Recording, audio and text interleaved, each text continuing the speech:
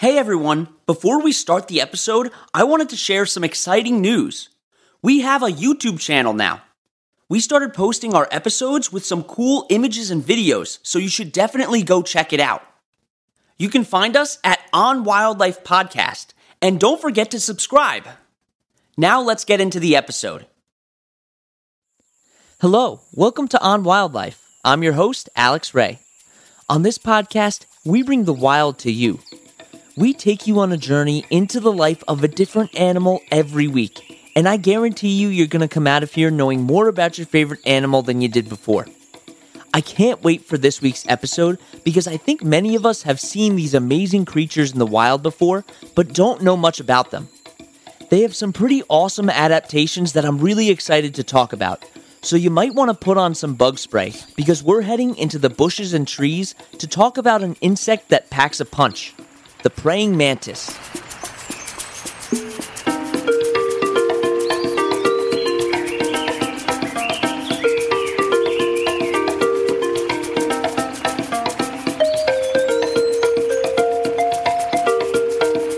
There are over 1,800 species of praying mantises, and most of them can be found in tropical environments, although they can be found all over the world. Because there are so many different species, they're extremely diverse. Some species are nocturnal, meaning that they're active at night, while other species are diurnal, meaning that they're active during the day. Some species also have wings, while others don't. And the largest species of mantis is called the giant stick mantis, which can get to be over 7 inches long.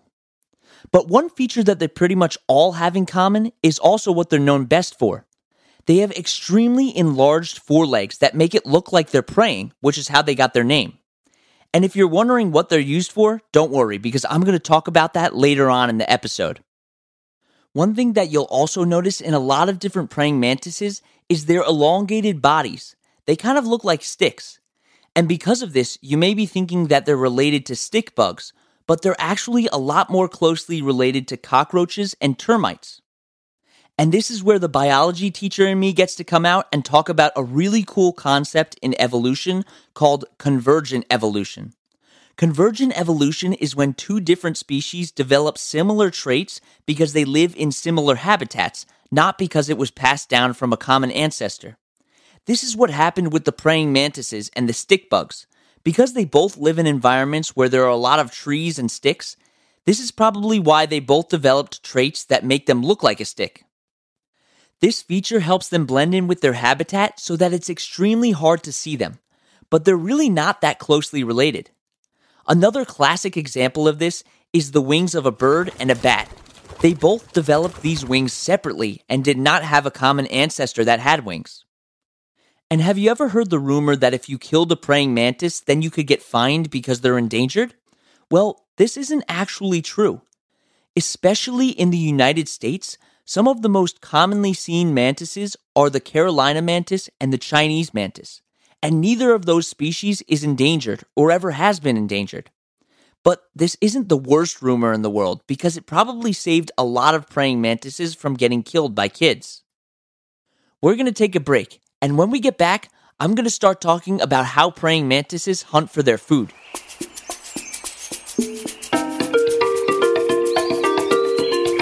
In this week's episode of Notable Figures in Science, I want to recognize Dr. Margaret Collins.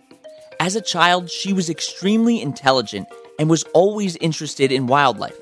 And when she was only 14 years old, she began studying at West Virginia State University. She became the first Black woman in the United States to be an entomologist, which is a person who studies insects. And her main area of focus was on termites, which is why many people refer to her as the termite lady. Not only did she contribute greatly to the field of entomology, but she was also a civil rights activist. She fought against racial inequality and even created a symposium that discussed inequality in science.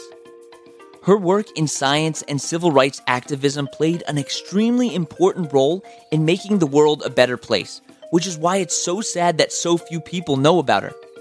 If you want to learn more about Dr. Collins or this series, you can visit onwildlife.org. Okay, we're back. Praying mantises eat a wide variety of foods, from insects to reptiles to even birds and other mantises. But for the most part, they're carnivorous, eating other animals, and they usually like to eat the head of their prey first. Now it's time to talk about those enlarged front limbs that I mentioned earlier. Those forelimbs are equipped with spines on the inside that make it easy to snare their prey. And because their prey is usually agile, they ambush them by blending into their environment and then snatching up the prey with their forelimbs extremely quickly. They can complete their strike in 60 milliseconds, which we would need a slow-motion camera in order to watch. And once they catch their prey, they pretty much eat it alive. Some mantises are even pink because they like to hang out on flowers. An insect will think that this mantis is just a part of the flower and land directly next to it. And at that point, it's already too late for them. But what senses do they use in order to catch their prey and look for predators? Well, something you'll probably notice on a praying mantis are those huge eyes. They technically have 5 eyes, 2 large compound eyes and 3 eyes in between them. They can also turn their heads a full 180 degrees. And if you look closely at their eyes, you can see a black dot in the middle. This black dot is called a pseudopupil. And what's weird about the pseudopupil is that at whatever angle you're looking at the praying mantis from, the pseudopupil will always be looking directly back at you. This is because it absorbs and reflects light off of the different parts of the eye. But that's seen in a lot of insects with compound eyes. What's really unique about the praying mantis is that they have stereopsis, which is a fancy way of saying that they have 3D vision, just like you and me. But praying mantises are the only insects that have been found to have stereopsis. And scientists have tested this type of vision in a hilarious way. They actually put 3D glasses on praying mantises and showed them 3D videos. When they showed a 3D video of their prey, they actually jumped at it in order to catch it. This shows that praying mantises most likely have really good depth perception. What they also found from this experiment is that their depth perception only works on moving objects. They can sense movement from around 60 feet away, which is really impressive for such a small animal. So if you're ever being chased by a 10-foot tall praying mantis, just stay still because they can really only respond to your movement. Because they rely so much on their sight, most mantises are diurnal, meaning active during the day. But there are a few species that are more active at night, such as the budwing mantis. This opens the door for new predators that love to eat insects. Bats. Many of you may know that bats use echolocation in order to find their prey.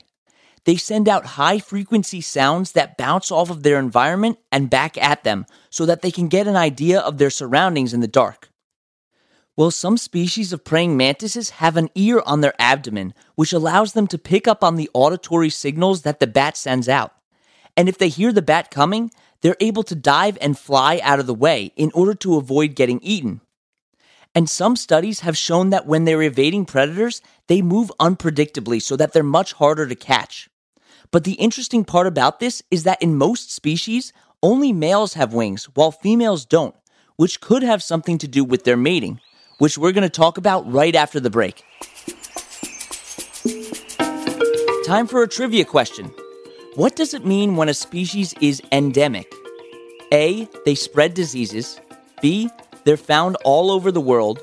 C, they can only be found in a specific place. Or D, they're endangered. The answer is C. For example, ring-tailed lemurs are endemic to Madagascar, meaning they're only found in the wild in Madagascar.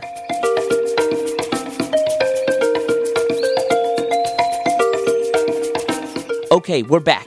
So let's start talking about praying mantis mating. Praying mantises have some of the strangest mating behaviors in the animal kingdom. Remember how I was talking about how praying mantises like to eat their food head first? Well, females like to do this with some of the males that they're mating with. Even though females can't fly, they're usually a lot bigger than the males, which means that the males need to be careful. In some species, about a quarter of the time that the males try to mate with females, the female will bite the head off of the male.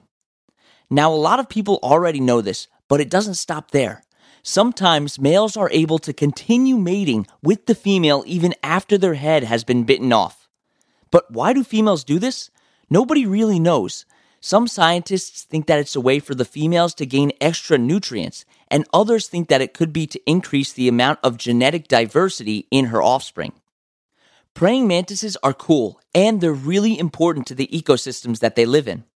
They're the prey species for a lot of animals like birds and bats, while also being a predator to other insects.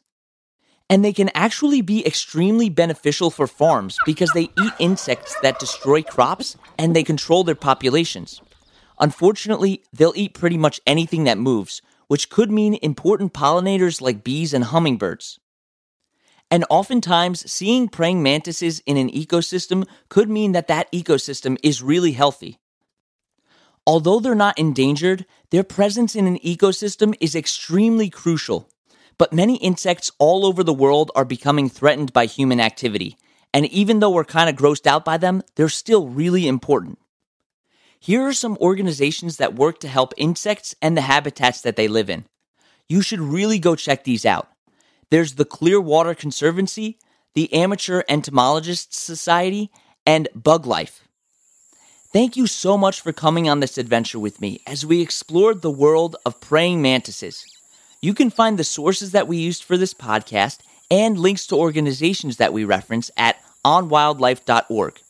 You can also email us with any questions at onwildlife.podcast@gmail.com. You can also follow us on Instagram at on_wildlife or on TikTok at onwildlife. Don't forget to tune in next Wednesday for another awesome episode.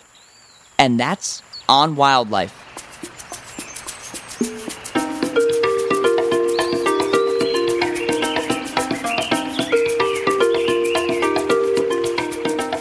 You've been listening to On Wildlife with Alex Ray, brought to you every Wednesday.